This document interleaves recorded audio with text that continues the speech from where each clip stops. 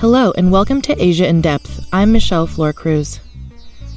Surveillance technology is in our homes, cars, and pockets, and is already used in various ways, like customizing our shopping experience or helping us navigate traffic. But we're only beginning to understand the extent of the data being collected on individuals and the scope of ways it can be used, particularly in China. In China, new reports are suggesting a new level of mass surveillance being implemented by the government to track the Muslim minority in Xinjiang province, the country's far western region.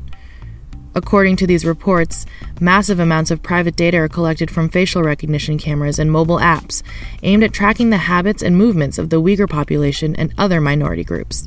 The Chinese government claims that the surveillance measures are needed to protect ordinary citizens from terrorist groups, but many international observers say that Beijing is engaging in an act of ethnic cleansing. In this episode of Asia in Depth, we are joined again by BuzzFeed News international correspondent Megha Rajagopalan, who was on the podcast last fall to discuss China's surveillance technology. Today, she gives us an update on the use of surveillance in Xinjiang alongside Bethany Allen Ibrahimian, an investigative journalist who covers China for Axios. They recently discussed their work during an event hosted by Asia Society Switzerland's Nico Luxinger. During the conversation, they explained the difference between generalized surveillance in China and the specialized surveillance that is being used in Xinjiang, as well as how personal data is being used against the Uyghur community, the rise of re-education camps, and more. Rajagopalan begins the conversation giving a bit of historical context on clashes between the Communist Party government and the Muslim minorities in the region. Since the Communist Party came to power in 1949, relations between the government and the Muslim minorities in that region, particularly Uyghurs, have been pretty fraught.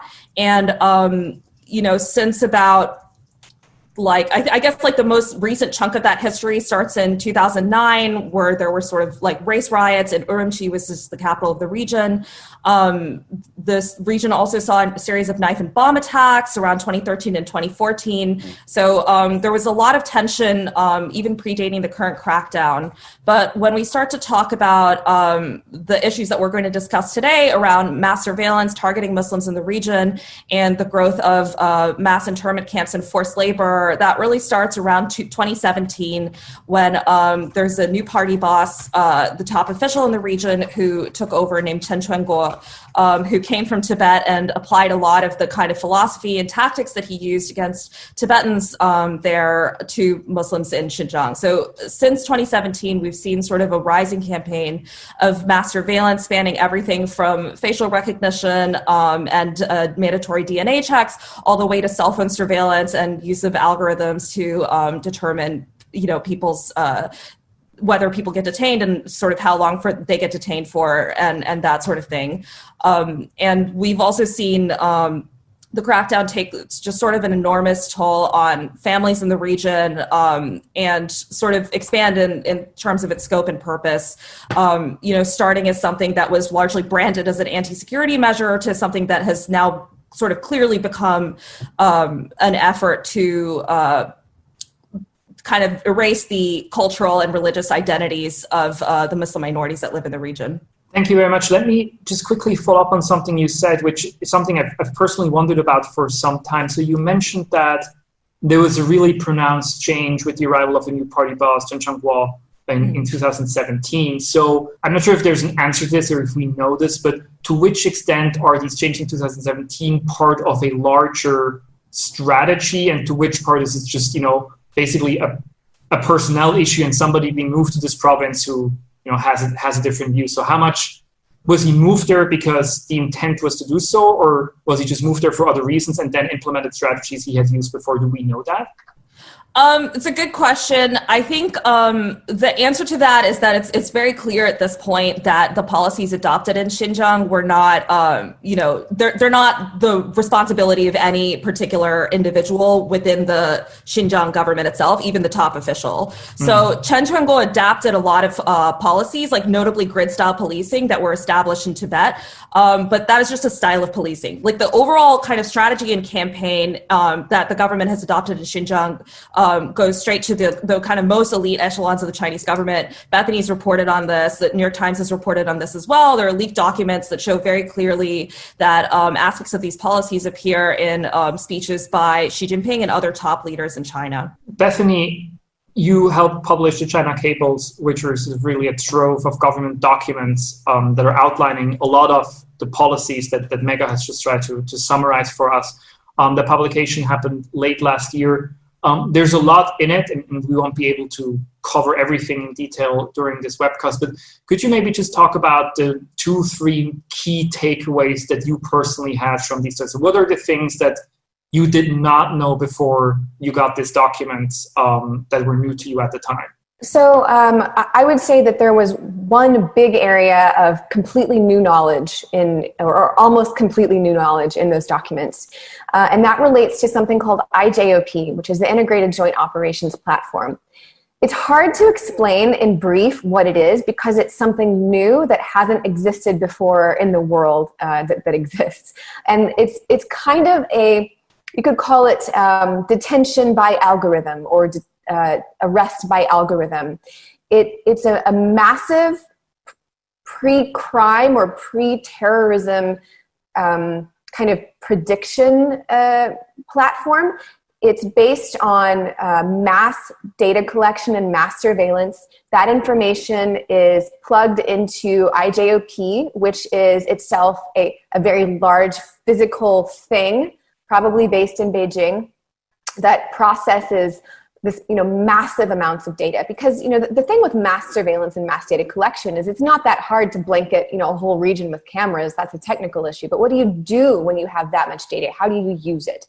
And so IJOP has been working on integrating that mass surveillance and mass data collection with processing the data and then using the data and connecting that to individual police security bureaus throughout Xinjiang. So how it works is there is an app on police officers' phones in every region of Xinjiang, and it connects to the big IJOP brain. And it's sort of a two-way street. So every day or every period of time, or when there's some new findings from IJOP will send literally push notifications to this app, to the correct district where these people are located, and people's names will pop up on the app. So the police officers then have to go to these people's homes, fill out a bunch of questions on the app, and that information gets sent back to IJOP. And if it is determined to be the correct step, then that person may be sent into a detention camp. And also, IJOP can be queried. You can ask it questions, based on whatever you might want or need. Now, it's important to understand that this is a work in progress, and it will never be. It's hard to imagine a world in which it's perfect in some way, but that's not the point. The point isn't for the Chinese government to get everyone who has committed an actual crime or what the Chinese government views as a crime, which is, for example, praying 5 times a day. Oh, that makes you a pre-terrorist, basically. Rather, the point of this app is to give everyone in Xinjiang the sense that the state is everywhere. It's in your bedroom. It knows when you turn your light switch on and off. It knows how many people are in your home. It knows if you go out your front door or your back door. It knows how much gas you put in your car. It knows where you travel. It knows everything about you. Or you believe that it does. More importantly, you believe that it does. And so that fills you with constant fear of doing anything beyond what the Chinese government allows you to do, which in the case of Uyghurs is of almost nothing. Many Uyghurs have been put into detention camps just basically for being Uyghur. Let me share with you one specific detail so we obtained 4 classified intelligence briefings that were the write-ups of these daily reports from IJOP, and these were sent out to every district, every region in Xinjiang, writing up the results of IJOP produced names and information and the results of investigations. So here's one specific little snapshot of that. It's from June 2017, and it goes In the period between June 14th and June 21st, 2017, IJOP produced the names of 24,000 and some odd number of people. After investigation, 16,000 and some odd of those people were put into education and training, in other words, concentration camps. The end. What does that mean? In the period of 1 week, 16,000 lives were ruined because of an algorithm. That's what's happening in Xinjiang. That was 1 week 3 years ago. So that's what people are going through. And the rest of that particular classified intelligence briefing was dedicated to a 6-point analysis of why the other 8,000 people were not put in the camps. What were the barriers preventing those people from also being put in the camp? So this is the reality for people in Xinjiang. Let's maybe stick right to this topic, and I want to turn it again to Megha. So we now get a more complete and more terrifying, if I may say so, picture of the situation in Xinjiang. Now, we know that in China, generally throughout China, there is and increasingly has been more sorts of technology being used for surveillance. Even sort of in cities like Beijing and Shanghai, we've seen a lot of this happening now with the coronavirus apps that people are sometimes required to download. So, Megha, can you talk a little bit about sort of the qualitative differences of the surveillance, the way it exists all over China, and the surveillance how it exists in Xinjiang? How is it different? Yeah, it's a really good question. So Bethany has sort of alluded to this already, but when we're talking about mass surveillance, there's sort of like three parts to this chain. So like one is collection of the data. Because it's mass surveillance and not targeted, it's on a large scale, right? For people who are not necessarily suspected of doing anything wrong or anything like that. The second is processing the data, which is what IJOP and other things like it are for. And the third is acting on the data. So the collection of the data part, there's a lot of evidence to suggest that this is already happening on a large scale in many other parts of China. So for instance, Human Rights Watch has done a lot of work on this. They've documented the existence of something called the police cloud, which is sort of similar to the IJOP. It's sort of a centralized database, or it's like a centralized structure where data, like sort of things like travel data, health records, other kinds of personal data are collected about individuals by law enforcement services within China. Documents that have been published by Chinese authorities about Police Cloud have made clear that part of the purpose of this is to track dissidents and other ethnic minorities, right? And there's other things like this, like, everybody here probably knows about the social credit system. Social credit system is quite different because it's not specifically for the purpose of dissidents or ethnic minorities. It's more of a data collection. It's a set of data collection systems that, target people based on all sorts of other personal traits. The big question to me is like, how do these different surveillance systems actually fit together? To what extent which central government authorities are able to access that data? What levels of data security are there? All of that stuff is pretty gray, I think, pretty fuzzy. And then to the second and third parts about how is this data being processed and how is it being used? So the processing part of the data, to me, that's the most interesting thing. I went to a talk last year by a senior executive at a company called Hikvision. So Hikvision is the world's largest maker of surveillance cameras. And they used to make just normal CCTV cameras. I think they probably still do, but right now their focus is really on video analytics and kind of like facial recognition, image analysis, like gait recognition, all sorts of other ways to use an algorithm to sort of analyze individuals and vehicles and things like that on video. And he said as sort of the central point of his speech that when Hikvision started, their central problem that they were trying to solve is how to collect enough data to ensure security. And he said that problem has completely changed. And now the real question is about how to process all of those images. And it's clear that, like, from the public statements of executives at many Chinese technology companies that work in the surveillance state, that they're putting a lot of resources into solving that problem, and they've gotten a lot better at it. So if you look at government contracts in other parts of China, it's clear that they certainly have the ability to collect and process the data on a wide scale. And the third thing is implementation. How do law enforcement authorities actually use the data that they're collecting? And that, to me, is where the central difference between Xinjiang and the rest of China come in. So in Xinjiang, there is a lot of evidence, that the government is using data collected about individuals to make decisions about whether or not they should be detained, and if they're not being detained, whether they should be allowed to travel abroad, allowed to have a passport, allowed to have certain kinds of jobs, allowed to travel from town to town, for instance, whether they're under de facto house arrest. All of these decisions about people's sort of everyday lives are made using data that is gleaned from surveillance. Now, not all of this is high-tech surveillance. It's not necessarily from your cell phone, although, like, that's a big part of it. There's a leaked document called about people from a region called Karakash who were detained, and it includes sort of the reasons that people were detained. And a lot of it is stuff like they had WhatsApp on their phone and stuff like that. For me personally, in the interviews that I've done with ex-detainees, this is also sort of a very common reason. But even beyond that, there's a large kind of system that predates this kind of post-2017 era that relies a lot on just like analog data collection, stuff that they would have been doing in, the 50s or the 60s. They could have done this stuff. Somebody comes to your house and interviews you, or you go through a checkpoint in your car and they interview you and say, well, did you pray today? Do you practice your religion? How spiritual are you?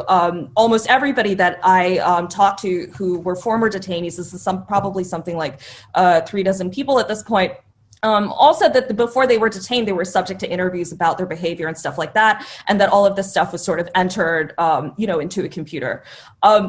So what I would say is, to bring it back to this question of like what's happening in the rest of China, it's not my understanding that interviews like that are being conducted with the same level of regularity and rigor for just ordinary Han people elsewhere in China. But I think data collection, there's lots of evidence that data collection is happening on a large scale.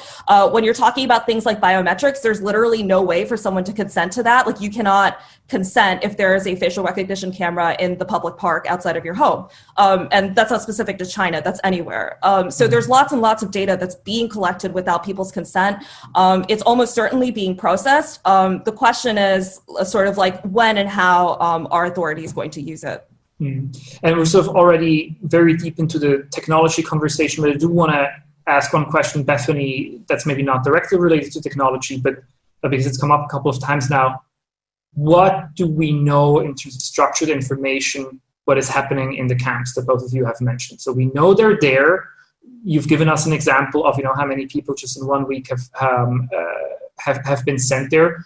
But it seems like there's very little secured information of what people are doing in these camps, how long they're staying, when they're getting out, if at all. So from the China cables and other information, what can you tell us? What do we know? What's going on in these camps? Sure. So one of the most important sources for information about what's happening in the camps comes from people who survived the camps and then left China and then spoken with journalists or other people who are chronicling their experiences.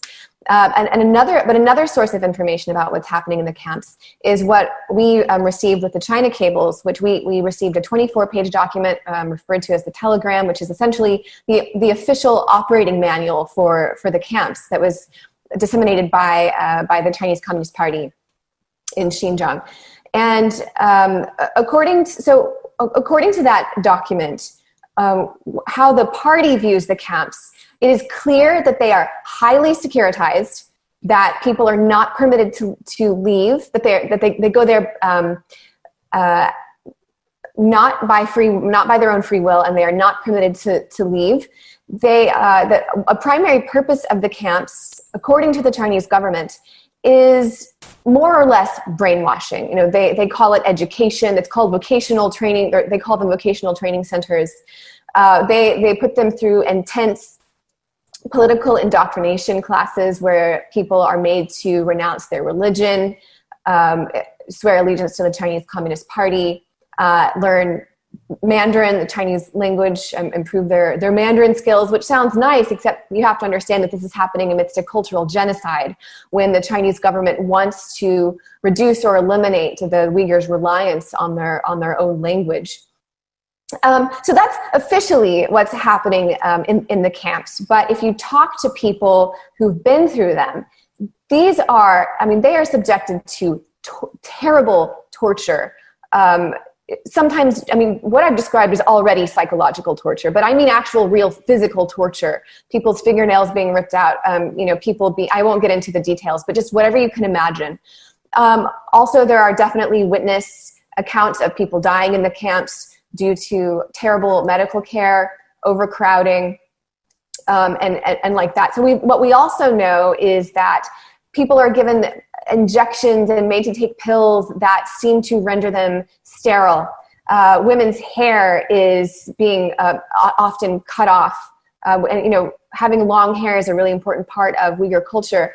So it's a whole system by which people are ripped away from their families, made to undergo highly stressful brainwashing sessions, and they're there for an indefinite amount of time. So the documents that we received said they need to be there for a minimum of 1 year, and they need to, in order to be released, they also need to be deemed essentially no longer dangerous to society, or that they have racked up enough points in a point system that's put in the camps that makes them safe to leave.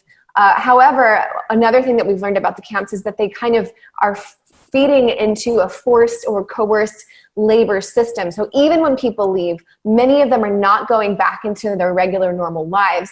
They're being put into factory work where they are paid, they're often underpaid, and they are often forced to live in the dorms, rarely allowed to leave, under constant surveillance, under the watch of security guards, and still being put into political indoctrination classes and Chinese language classes in the evenings.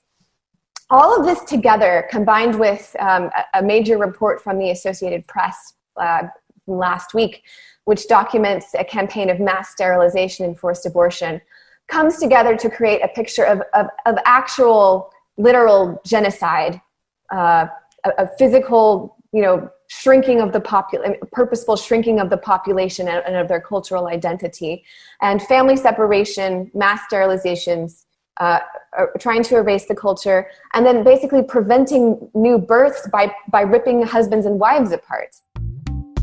We're going to take a short break here to talk about Asia Society's online programming.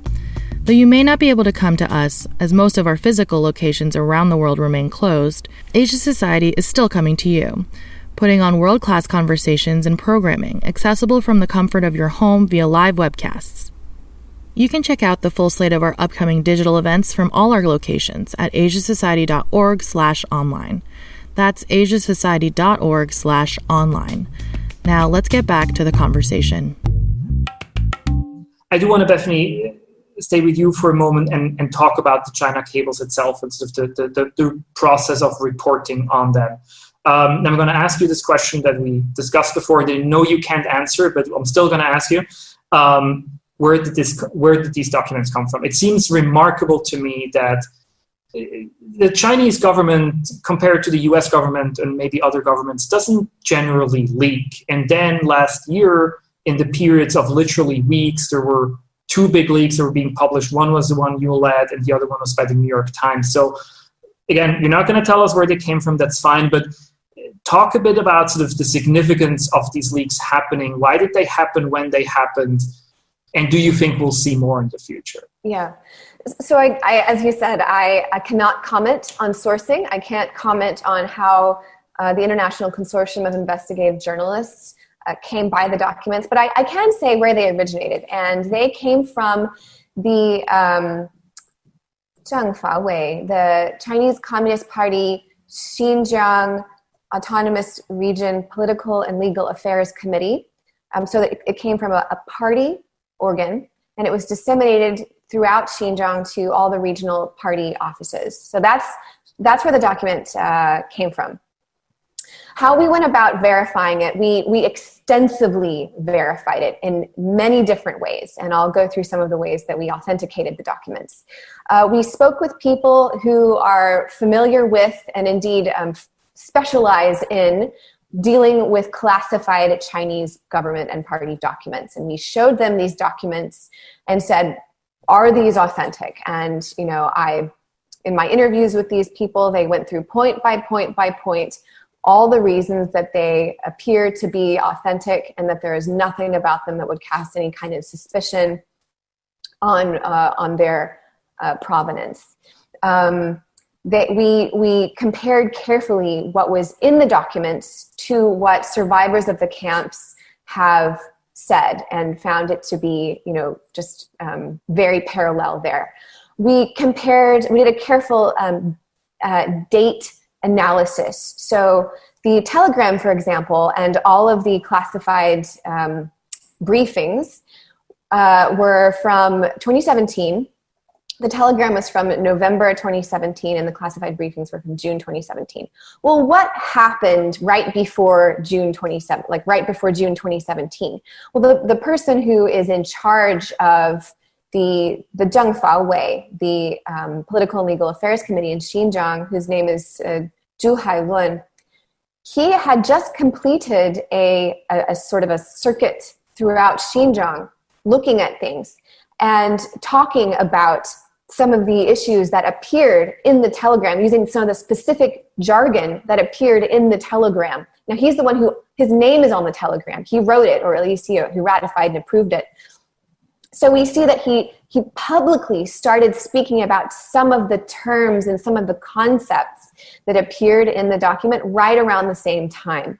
So these are the ways that, some of the ways, and there were other ways that we authenticated as well, but these are some of the ways that we very, very rigorously went through to make sure that these documents were authentic. I think you've laid out very nicely this process of authentication. Just briefly to touch upon, there was an official response from the Chinese government to it. What was it, and how would you sort of classify it? So when ICIJ reached out to the Chinese government, and we did that in multiple ways. So as you know, ICIJ is a consortium. I led a team of journalists in 14 different countries. And so journalists from most of those countries reached out before we published to the Chinese embassy in their country. So we're already at a dozen attempts to contact the government. We also reached out directly to the Ministry of Foreign Affairs in Beijing. We also attempted to reach a couple of different offices in Urumqi, which is the capital of Xinjiang. So we gave them plenty of advance notice. And in fact, we even provided copies of the documents to say, this is what we have. ICIJ did not receive any official response directly from the Chinese government. However, after the documents were published, some Chinese government, some diplomats and spokespeople did comment on them publicly. The Chinese ambassador to the UK, what's his name? Liu Xiaoming, something like that. Sorry, the Chinese ambassador to the UK. I think he dismissed them as fabrications. I can't quite remember the exact wording. And so did the spokesperson in Beijing. They said, it's smearing China, all the usual, they just, trotted out the usual phrases to say that this was not real. Megha, you, of course, are also still reporting on Xinjiang, even though you haven't been on the ground for a while now. Can you talk a little bit how you do that? So it's obviously, and I think sort of what Bethany just told us makes this clear, it's not exactly easy to get secured information from the ground, and the Chinese government isn't necessarily forthcoming in providing such information to journalists. So you have to find other ways. So how are you getting the information that you have, and again, also how are you making sure that it's as accurate as you can be? Yeah, so I guess just to give an idea of what it's like to actually report on the ground in Xinjiang, it's obviously it's better to have access than to not, which is true of just about any story. Having said that, it's a real trial to report there. If you are an accredited journalist in China, you will have like a what's called a J visa, which is like a journalist visa in your passport. Essentially, when you get to Xinjiang, all of the times that you have to show your passport, which is like at roadside checkpoints, like when you check into a hotel, like anytime a police officer asks you, they're going to see that you're a journalist because they're going to see that visa in your passport. And as soon as someone figures out that you're a journalist, then they're probably going to follow you. Sorry, I should have said this is like sort of police officers in whatever town or city you're in will probably follow you to see what you're doing. The purpose of this is to, first of all, to intimidate you, and then also to really to intimidate anyone who might cooperate, anybody that you might talk to, and just to make it sort of impossible to do the work. The last time I was in Xinjiang, it was sort of, this had not become the sort of big international media spectacle that it has now become. So there was sort of a little bit less of a high alert there. I think now it would be significantly different, but even back then, there's been no time, I've been working in China on and off since about 2011, and there was no time period in that chunk of time where it was easy to report there, where people weren't, being followed, being threatened, all that sort of stuff. So now that I don't have access anymore, it is hard because when you're trying to document things about physical facts on the ground, you can't just go there. So like, for instance, if I've done an interview with someone and they said, well, the place that I was held, or, maybe I noticed like a forced labor factory that was in a particular location, they'll say, well, it was across the street from this kindergarten, or it was like the old retirement home in that town or something. Then, before, to corroborate it, I might have tried to take a reporting trip and actually go there, which I have done for stories in the past. But now I would look on Google Earth and try to verify those facts that way, or find another person who's willing to talk about it. The sort of upside about reporting on this crisis from outside has been that it's a lot easier to talk to people if they're not sort of immediately afraid of being sent to prison or an internment camp just for talking to a journalist. People are still really, really afraid to talk to journalists, like even to this day, because the Chinese government puts a lot of harassment on exiles. They will threaten their families with being sent to camps. There are many, many cases that have been documented, including many of the journalists at Radio Free Asia and TC, of people's families being penalized for, speaking out publicly about their experiences and about their families' experiences. So it is still a bit of a tall order, but the positive thing is like there's now a kind of steady flow of exiles from Xinjiang in places like Kazakhstan, Turkey, even several places in Western Europe, and all of those people, they have quite a bit more liberty to be able to speak, and the more of these exiles there are that are willing to put their thoughts into the public domain, the more good information that we have, the more ability that we have to sort of corroborate stories against each other and find patterns and, sort of get a better picture of what these experiences are really like. So that's sort of what I've tried to focus on. We're already sort of nearing the end of this first part of the conversation. Before we continue with a few last questions, just want to remind people listening in, I'm very sorry we're not going to be able to answer all the questions you've submitted. But again, if you are a member of Asia Society Switzerland and you're not yet signed up for the Q&A starting immediately afterwards, just post a quick note in the chat and somebody will sign you up and we can talk about more there. Bethany, I want to pick up on something that Megha just said, which is that obviously this is a story on the international level that's been developing. And when Megha started writing about this, it hadn't yet received as much attention as it has today. So it seems to me very, very obviously that when it comes to the international media reporting, we see more. We've seen more over the last few years. There's been also a lot, thanks to the work that the both of you have done, there's been a lot more reporting on this issue than there has been before. However, this does not seem to have yet translated into a more forceful response from the international community on the issue. Why? I think that's largely because the Chinese government has learned how to weaponize access to its markets and to its borders. So everyone understands that the genocide that is occurring in Xinjiang is a very firm red line. It's very sensitive for the Chinese Communist Party. And if you are a business that has, interests in Xinjiang, if you are an academic who hasn't gotten tenure yet and relies on access to China for your research, if you are, if you are a small nation, or even a medium-sized nation, or even a large nation who is dependent on China for trade, for infrastructure deals, for financing, or any range of possible, sort of bilateral relations. If you're dependent on China or feel that it's important to you, you know that speaking out on Xinjiang will come with real world consequences. Probably, potentially being blocked from that market, having that infrastructure trade deal canceled, having your politicians sort of stonewalled having your diplomats stonewalled in trying to deal with China. And they have been able to convey this very effectively around the world.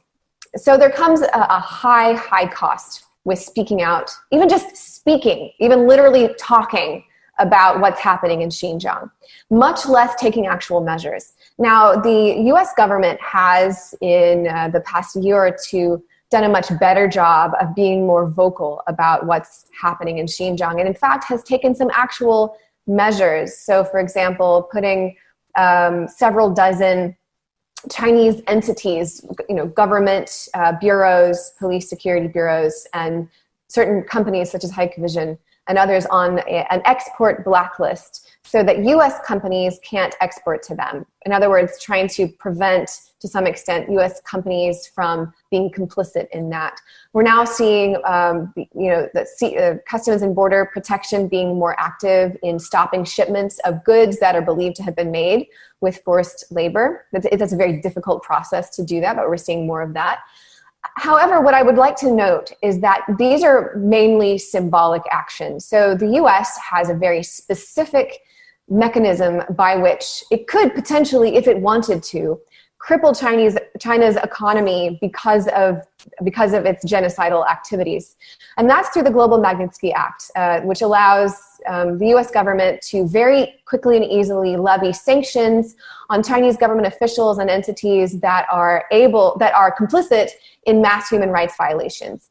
This was implemented, I believe, in 2016 or 2015, the Global Magnitsky Act, and it was created explicitly, specifically for this exact kind of purpose, when a government and government officials are complicit in mass human rights violations. And it has not been used. Why not? Well, in an interview with Axios a few weeks ago, President Trump said that he had not put sanctions on China because of its camps in Xinjiang, because he wanted to pursue better terms for a trade deal. So even the world's largest economy, the president perceives that this would be damaging, essentially, economically for the U.S. Mm-hmm. So just to wrap up, what I would like to say is that the institutions and organizations that were created after World War II to prevent genocide or to punish those who commit it are failing terribly. In fact, the UN Secretary General himself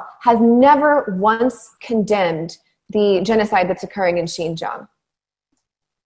Thank you very much. And we're already only a few minutes away from ending this first session, so there's so many questions that I didn't get to ask that we're going to have to talk about in the Q&A. Let me end with this question to both of you, and I know there's probably going to be so many different answers to it, so I would ask you to just pick maybe the top two or three. We've talked so much about the things we've learned and the things your reporting has shown us about Xinjiang. We've talked about the process of that reporting. We've talked about the international response and what it has been and what it could be and perhaps should be. But you're both, at heart, you're journalists, you're reporters, you're trying to uncover more. So what are the questions that you are still trying to get answered? What do we not yet know about Xinjiang that you think would be really, really helpful to know? Maybe Megha, if you want to start, and then Bethany can finish. Oh my God, there's so much. There's just so much that we don't know. I think for me, the central question is like, what is the true scale of this program, and what is its future? Which we have sort of partial answers to that. There have been a lot of, the current estimate is like sort of ranges from 1 million or just above 1 million and even beyond that. But there's a lot of like there's a lot of factors that haven't been factored into these estimates. A lot of them are from extrapolation, which of course that's the only way we can get there. But there's a revolving door at these camps. Some people are moved to higher security facilities. Other people are shifted to de facto house arrest. Like, are we talking about a stagnant population or a mobile population? Another thing I want to know is sort of like what's really the true goal of the campaign? Are we talking about something that is leading to a more violent situation, like systematic state-driven violence? Like, are we talking about a campaign that is leading primarily to forced labor? Are there other goals that we're not seeing yet? I guess those would be my big two. All right, Bethany, that's already a pretty good list from Mega. What would you add to that? I want to know how many people have died. We know that some people have died, but we don't have any idea the scale. Is it 1,000 people who've been killed by police forces in the past 3 years? Is it 10,000? Is it 100,000? We don't have any way of knowing. And one reason we don't have any way of knowing, but besides the almost total information black void that Xinjiang is that they built a lot of crematoria across Xinjiang. Now, that sounds scary. It could be that they built, many crematoria because they wanted to, it's another way of erasing Uyghur custom. So according to Uyghur custom, you don't cremate bodies, you bury them, and they want to, basically erase Uyghur traditions. So maybe it's sort of this sort of modernization campaign. But if people are dying on a relatively large scale and you just burn the bodies, there's no mass graves that we can identify by satellite. Sort of a basic way of perhaps trying to figure out if there's actual deaths happening. That would be a top question for me, in addition to what Mega already said, which I strongly agree with. That's all for this week's episode of Asia in Depth. For more, you can subscribe to the podcast on Apple, Spotify, and YouTube, and check out past episodes on our show page at asiasociety.org/podcast. Thanks for joining us. I'm Michelle Florcruz. See you next time.